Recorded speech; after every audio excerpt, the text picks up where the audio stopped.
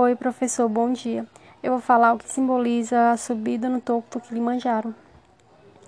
Eu acredito que a subida ao topo, ela signifique o momento da morte de Harry, juntamente com a redenção, porque ele sofreu e ele refletiu muito por meio de flashbacks sua vida, né? E ele teve uma espécie de vida pródiga, uma vida assim meio turbulenta, em que nada dava muito certo e que ele vivia muito errado.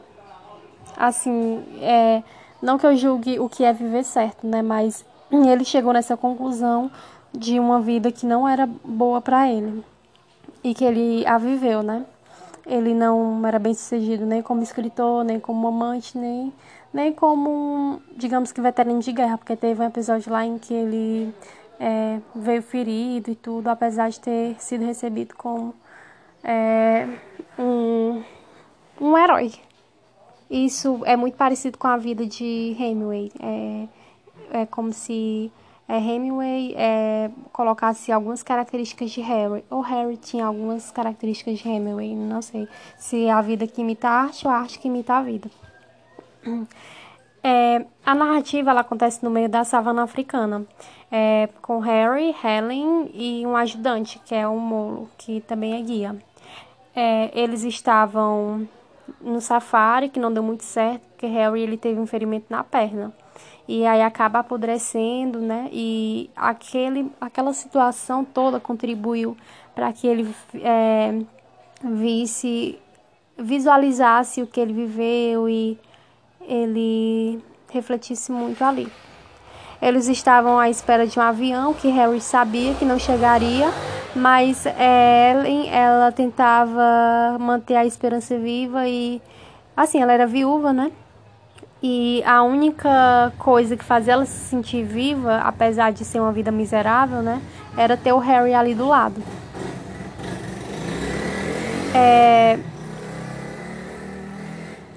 A narrativa ela é marcada por flashbacks, amargura, reflexões e também mostra muito da perecibilidade humana.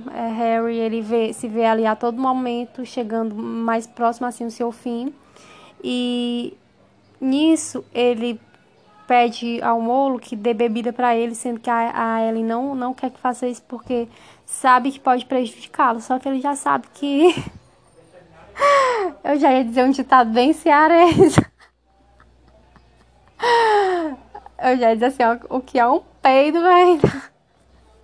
Né? Enfim, desculpa, professor. Eu só falei isso porque eu sei que você é muito descontraído também.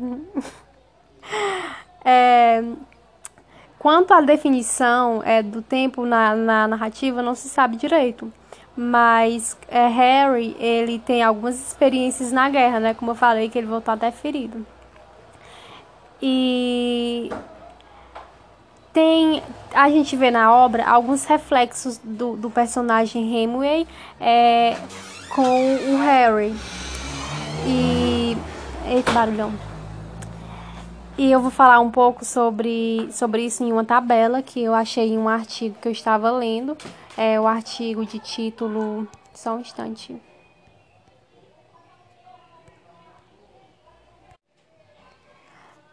The reflection of Hemingway's life as a writer through the Harry's characters in the short story The Snows of Kilimanjaro.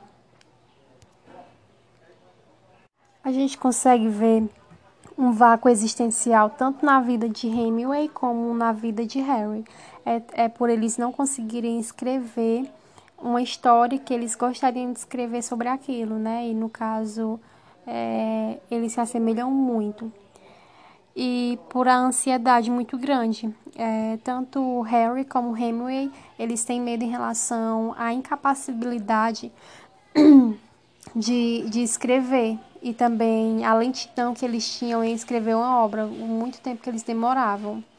E eles esforçavam, e a hiperinteração, esforçando-se demais no trabalho e também a questão de problemas relacionados a mulheres, né?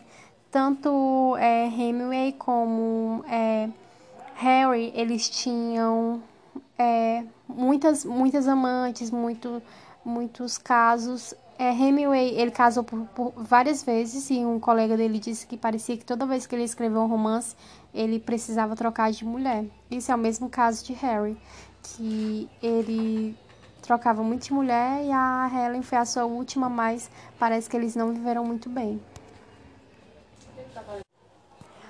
A gente vê que Hemingway, ele coloca traços da personalidade dele nos personagens e nas experiências vividas dele contribuem para essa criação, para essas características do personagem. E escrever tanto para ele como para Harry era uma forma de tentar negar os problemas da vida, ou então esquecer os problemas da vida, né?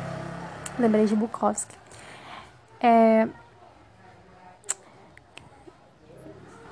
Então, voltando, né, ao que eu disse inicialmente, respondendo à pergunta, eu acredito que toda aquele ambiente da savana africana foi uma forma de Harry ficar ali perecendo, morrendo mesmo, e olhando para o Kilimanjaro e imaginando também aquele monte. Aquele monte que ele tanto destacava, que era branco, muito branco, mas super branco, um branco, super branco, branco, branco.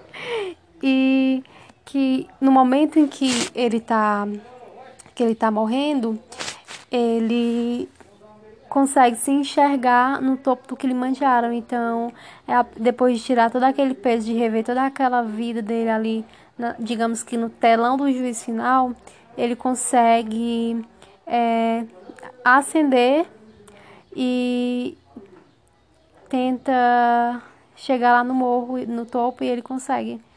Ele transcende, digamos assim. Só lembrando só de memes, professor. Enfim, espero que tenha respondido a questão. E é isso. Obrigada e bom dia.